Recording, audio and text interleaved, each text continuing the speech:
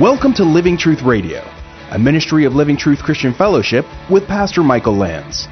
It's our goal to build up believers and to reach out with God's truth to all people. And now, here's Pastor Michael. Okay, 1 Samuel 16. How in the world does a New Testament Christian enthrone Christ as Lord in your heart when He already lives in you? One way is by worship. Because God is enthroned upon the praises of Israel. He's never left His throne, nor will He ever leave it, but He becomes enthroned for the nation or the individual in life when you begin to sing His praises. You re-enthrone Him as your King. Are you with me? You decide, I'm going to praise Him because He's worthy of my praise. And when you do, you re-enthrone Him, if you will, on your heart. And you are now strengthened to give an answer for the hope that lies within you. Do you agree? Amen. You see, there's something that happens to us in worship. And Psalm 6, if you go there, I want to just show you in rapid fire. And I'm going to move quickly because we're going to run short on time. But here's how the Psalms work. Psalm 6, look at the heading. Before you read verse 1, it says, for the choir director with stringed instruments upon an 8-stringed lyre. The lyre and the harp are very close. One was bigger than the other. They ranged from about 3 strings to 10 strings, maybe even 12. A psalm of David. O Lord, do not rebuke me in thine anger, nor chasten me in thy wrath. Be gracious to me, O Lord. I am pining away. Heal me, O Lord, for my bones are dismayed. Sounds like a country song, doesn't it? Psalm 12, verse 1. Psalm 12, verse 1, read the heading, for the choir director upon an 8-stringed lyre, something like a guitar. A psalm of David. If you run into someone who says, instruments are humbug, bah, humbug, non-instrumental is the way to go, that's hooey. Israel worship with instruments. Guitars are from God. Of course, you want to play them for the glory of God. But you know what I'm saying. For the choir director upon an 8-string lyre, a psalm of David, help, Lord. Don't you love how honest these songs are? For the godly man ceases to be, for the faithful disappear from among the sons of men. Go to Psalm 33. I'm going to move quick. Psalm 33, look at verse 1. Sing for joy in the Lord, O you righteous ones. Praise is becoming to the upright. Give thanks to the Lord with the lyre. Sing praises to Him with a harp of 10 strings. Sing to Him a new song. Play, note it, skillfully with a shout of joy. There's no way that David's playing would have been therapeutic if he wasn't good. Saul would have been more terrorized. And all God's people said, we appreciate a good musician, do we not? I mean, I'm all for the kid getting violin lessons, but I would prefer to be out of the house because it's not pleasant. In fact, I think I'm being terrorized by a demonic spirit sometimes. Psalm 43, verse 3. Oh, send out thy light and thy truth. 43:3. Let them lead me, let them bring me to thy holy hill and to thy dwelling places. Then I will go to the altar of God, to God my exceeding joy. 43:4. Upon the lyre I shall praise thee, O my God, O God, my God. Why are you in despair, O my soul? Why are you disturbed within me? Hope in God, for I shall again praise Him, the help of my countenance and my God. Have you noticed you get into a praise service, sometimes you walk in like, oh, I'm going to cry. I don't know if I can be a Christian anymore. And then the hallelujahs start to go up, and all of a sudden my hands go from down here to woo! I'm renewed. In corporate worship, when you guys were singing tonight, man, I go from joy to tears, up and down. Then my son singing a song he wrote to God. Man, you could lift me up to heaven right there. Psalm 47, verse 5. God has ascended with a shout, the Lord with the sound of a trumpet. Trumpet players said, Amen. Sing praises to God, 47:6. Sing praises to our King. Sing praises. For God is the King of all the earth. Sing praises with a skillful psalm. God reigns over the nations. God sits on His holy throne. I could give you a ton of them. If you want my notes, I'll give them to you. But I just want to go to two more. Psalm 108. Psalm 108. I wanted to say like 5, but verse 1. My heart is steadfast, O God, I will sing praises even with my soul. Awake, harp and lyre, I will awaken the dawn. This is evidence that a musician can play early. I will give thanks to Thee, O Lord, among the peoples. I will sing praises to Thee among the nations. For Thy loving kindness is great above the heavens, and Thy truth reaches to the skies. Wow. And then go to Psalm 150. Psalm 150 says, praise the Lord, praise God in His sanctuary, praise Him in His mighty expanse. Don't you get the feeling that sometimes the psalmist is trying to convince himself to start singing? Or somebody else? Because he says it over and over again. Praise Him, praise Him, praise Him.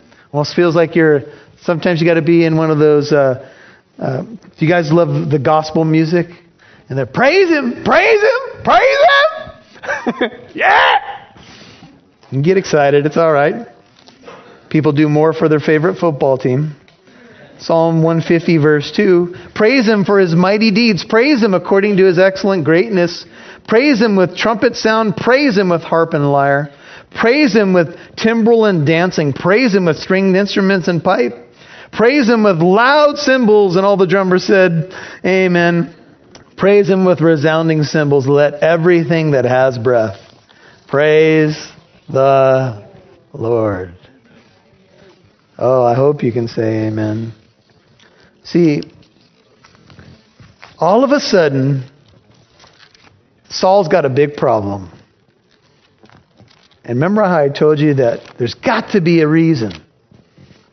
And who do they get to come and bring relief to Saul? David, the sweet psalmist of Israel, who organized the temple singers, who wrote psalm after psalm after psalm, whose songs are recorded all over the Bible. And what do you think that God is trying to teach Saul? Just think about it. What do you think He's trying to teach Saul? That unless you trust me, unless you praise me, unless you learn to depend upon me, you'll be nothing. We are nothing without Him. So look for a guy. Command your servants, and we'll go find somebody. Let our Lord now command your servants, 16, who are before you, let them seek a man who is a skillful player. That's important, on the harp. It shall come about when the evil spirit from God is on you, that he shall play the harp with his hand, and you will be well. So Saul said to his servants, provide for me now a man who can play well, and bring him to me. God provided himself for a king. He's David.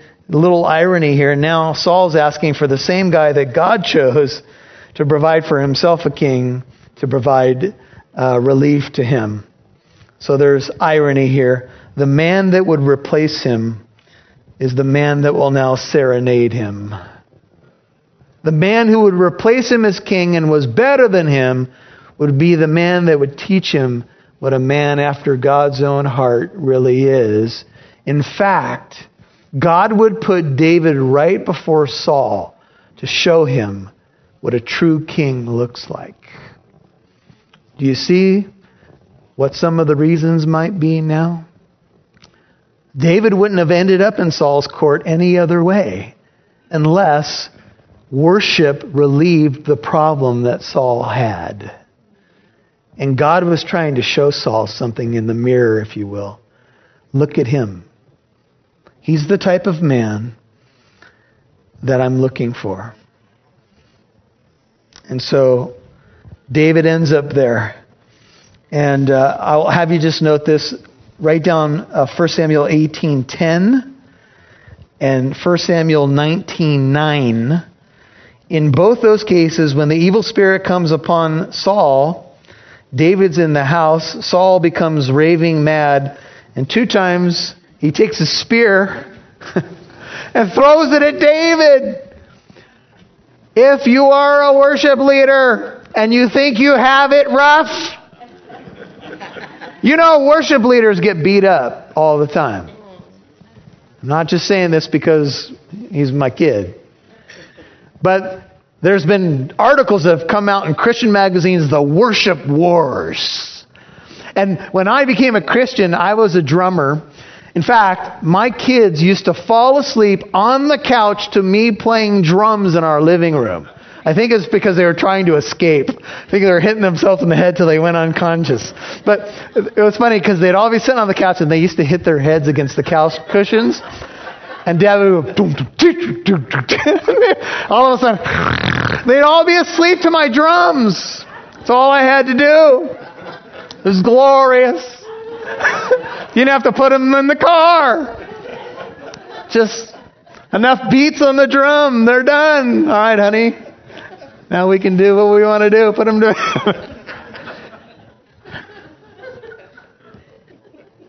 I have no idea what my point was there. What was it? Oh, so I went to this church. It was a First Christian church. I was totally a rock and roll drummer. So I was in, headphones on in this little room. So we lived in this little duplex, and I always worried about the neighbors because I would be playing drums, and there was an older couple, and they lived right next door. And I always wondered when I was in there during the day, I wonder what they're thinking. They must hate me. I never wanted to talk to them when they saw them outside, right? So one day they were moving, and I said, "Oh, you're moving? Oh, you're the one next door." I said, "Oh, yeah." She goes, "You're the drummer, aren't you?" "Oh, yes."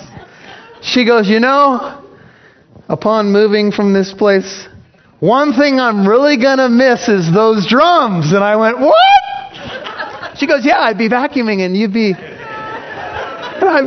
She said, "We're from the big band era. We love those drums." And I thought, if only I had known, I would have played so much more. I would have had no false guilt.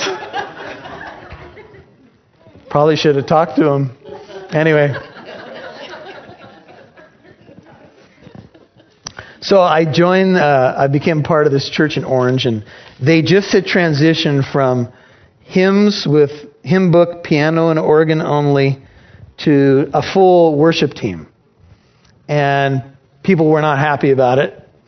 And there was all that stuff going on. And guess who I was? The drummer. And so you should have seen. Some people would walk into the church and they'd look at me. Yeah. Yeah. Terrorized. Anyway. Now notice this. This is verse 18. Then one of the young men answered and said, "Behold, we're looking for a guy like this." They said, "I've seen the son of Jesse, the Bethlehemite. He's a skillful musician." I want you to notice this description of David. "A mighty man of valor, a warrior. He's prudent in speech. He's a handsome man. And the Lord, He's with him." Isn't that ironic? He's not with you, Saul, but He's certainly with this kid. He's a skillful musician. He's a worshiper, a warrior. He's wise. He's winsome in speech. He's handsome, which means he's a wow looker, to stick with the W's. Worshipper, warrior, wise, winsome in speech, a wow looker. And the Lord is with him. There's 6 W's. Always look for those as a speaker. I don't know. Sorry. Isn't that a great description of a man? And doesn't it say you don't have to think yourself wimpy if you're a worshiper? You can be a worshiper and a warrior. Sometimes men, I think, come into the church and go, "I don't know, worship. Lord, I give you. I don't know. It just seems. No, it's fine.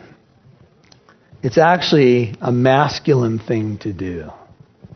You can be a worshiper and a warrior. You can be velvet and steel. Listen to this.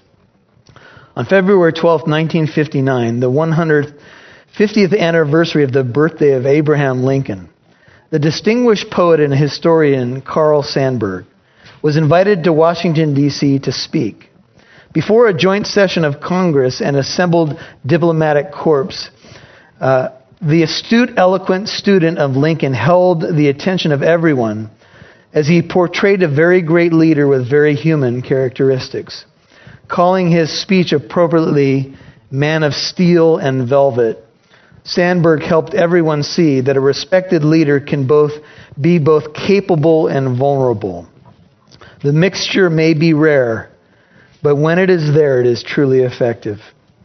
Not often in the story of mankind does a man arrive on earth who is both steel and velvet, who is hard as a rock and soft as a drifting fog, who holds in his heart and mind the paradox of terrible storm and peace unspeakable and perfect. While the war winds howled, he insisted that the Mississippi was one river meant to belong to one country. While the luck of war wavered and broke and came again, as generals failed and campaigns were lost, he held enough forces together to raise new armies and supply them until generals were found who was as victorious war has always been made, with terror, frightfulness, and destruction. Valor and sacrifice passed words of man to tell. In the mixed shame and blame of the immense wrongs of two crashing civilizations, often with nothing to say, he said nothing. He slept not at all, and on occasions he was seen to weep in a way that made weeping appropriate, decent, and majestic. That was Lincoln. And that was David. He was a man of war, and yet he was a worshiper. Don't try to falsely assume that you can't be both. And so Saul sent messengers to Jesse and said, "Send me your son David, who is with the flock." He seems to know David's name. He knows that David's gone back to take care of the flock. He was a shepherd when we first saw him. And Jesse took a donkey loaded with bread and a jug of wine. I want you to notice what he has, and a young goat, and sent them to Saul by David his son. I think these may be provisions for David himself, or they could be gifts for the king. But there's a donkey loaded with bread and wine. There's a young goat, and they're sent them to Saul by David his son. And when Jesus comes into Jerusalem, he's called the Son of David, and he's on a donkey, the foal of a colt, and he will that Friday or whatever day it is institute communion with bread and wine, and he is the scapegoat that takes away the sins of the world.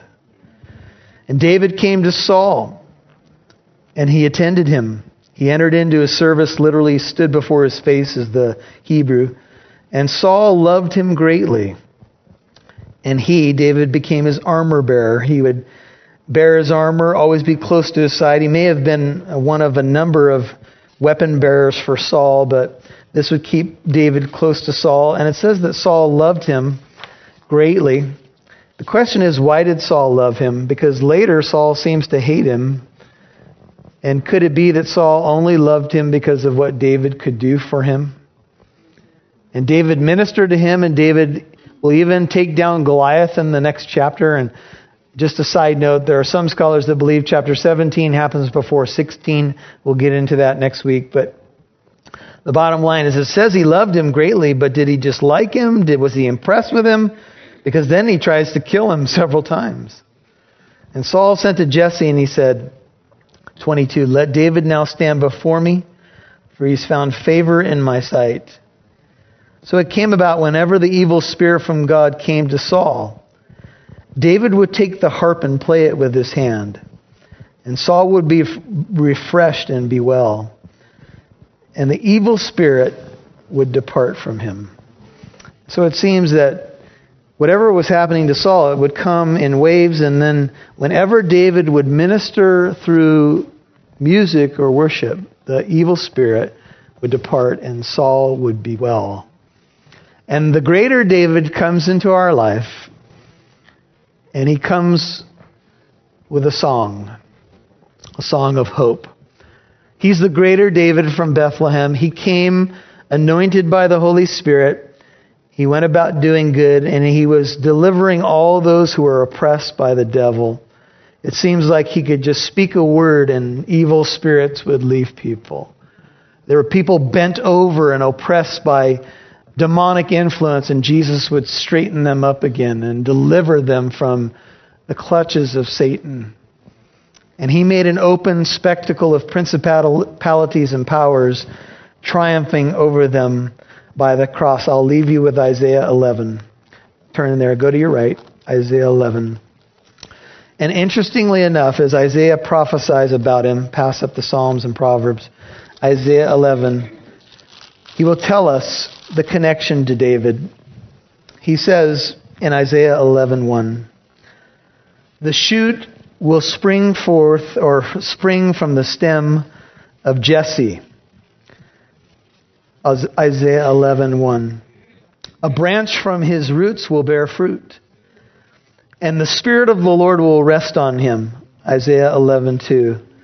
The Spirit of wisdom and understanding, the Spirit of counsel and strength, the Spirit of knowledge and the fear of the Lord. And he will delight in the fear of the Lord, and he will not judge by what his eyes see, nor make decisions by what his ears hear. But with righteousness he will judge the poor, and decide with fairness for the afflicted of the earth. And he will strike the earth with the rod of his mouth, and with the breath of his lips he will slay the wicked. Also righteousness will be the belt of his loins, and faithfulness the belt about his waist. And the wolf will dwell with the lamb, and the leopard will lie down with the kid, and the calf and the young lion and the fatling together, and a little boy will lead them. And this one coming from the stem of Jesse, the greater David, King of kings and Lord of lords, came to set us free. Father, thank you for your glorious word. Thank you for the truth of these passages. Thank you for the application that we can make, that we can be set free more and more as we become worshipers of God. As we learn to sing your praises, we can cast off the burdens of the world and know that you inhabit the praises of your people. Teach us to be worshipers. It's not just that you might get glory, although you are worthy of that. Worship helps us. It ministers to our soul. It refreshes us. And some people have found deliverance in the midst of worship. And I pray that as this last song goes up, you'll further deliver us by your mighty power. If you're not a Christian, run to Jesus Christ and be saved. Repent of your sin and receive him as Lord and Savior. If you are a believer, lay down those things that so easily entangle, disobedience, sin, whatever it might be, and become a worshiper. You'll be refreshed, strengthened, and you will enthrone the King once again on your heart, in your heart where he belongs, enthroned. Thank you, Lord, for the precious people that have been here tonight. May you bless them and keep them and strengthen them in Jesus' name. Amen. If you'd like to send us a note, we'd appreciate it. Just say, I listen in this area of the country. I'm on this station, and I appreciate your ministry. And if you can give us a year-end donation, folks, to help us come strong into 2017, I'll tell you, we have radio stations that are asking for living truth. We'd like to expand our reach, but we can only do that if you partner with us. So please consider a year-end gift to help us be strong into 2017. You can do all of that at livingtruthradio.org. There'll be a picture of myself on that screen. Just click on Donate, beneath my picture, make sure you indicate for radio ministry. Just wanted to say a word that we deeply appreciate our listening audience and deeply appreciate those of you who are partnering in radio ministry with us. Remember that when you do give to a ministry like this, you are partnering and you're doing something to expand and extend both the teaching of the Word of God and the gospel. I recently heard that about 40% of Christian radio listeners are unchurched. They may be non-Christians, but a lot of them are not connected to a home church. So, if that's you and you're anywhere near the Inland Empire and you'd like to join us for worship, you can do so on Sunday mornings or Wednesday evenings. We have services 9 and 11:15 on Sunday mornings, and on Wednesday nights we meet at 7 p.m. Information and directions and everything else you'd need to know at livingtruthradio.org. On behalf of Oscar Santa Cruz, this is Pastor Michael Lance with help today from Cameron Thomas, bidding you a good day. God bless you, and we'll catch you next time on Living Truth Radio.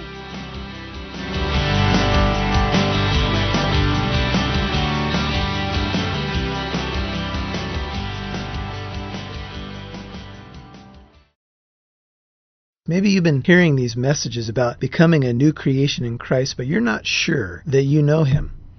Well, the Bible encourages us that now is the acceptable time. Now is the day of salvation. And so don't put it off, because the Bible tells us we don't even know what a day will bring. So trust in Him now. The Bible says that we need to confess with our mouth that Jesus is Lord and believe in our heart that God raised Him from the dead, and we will be saved. You know, we see this reality in the Scriptures of repentance and faith. Turning away from our sin, which is repentance, it literally means to do a 180 and turn away from sin and turn to God, to do it His way instead of our way. And faith is a word in Greek which means to put our trust in, to entrust ourselves to Christ. Now, when we do that, we're trusting in His person, His finished work on the cross, and His resurrection, and trusting in Him and Him alone for our salvation. And that's how you become a Christian. You turn from sin and you turn to God through Jesus Christ. Thank you for listening to today's program. If you'd like to listen to this message again, learn more about our church in Corona, or to access archived messages, go to livingtruthradio.org and click on the Church tab. You can follow us on Instagram at LivingTruthCorona, or download the Living Truth Christian Fellowship app on Apple and Android devices. Living Truth Radio is a listener-supported ministry. You can partner with us by donating at livingtruthradio.org.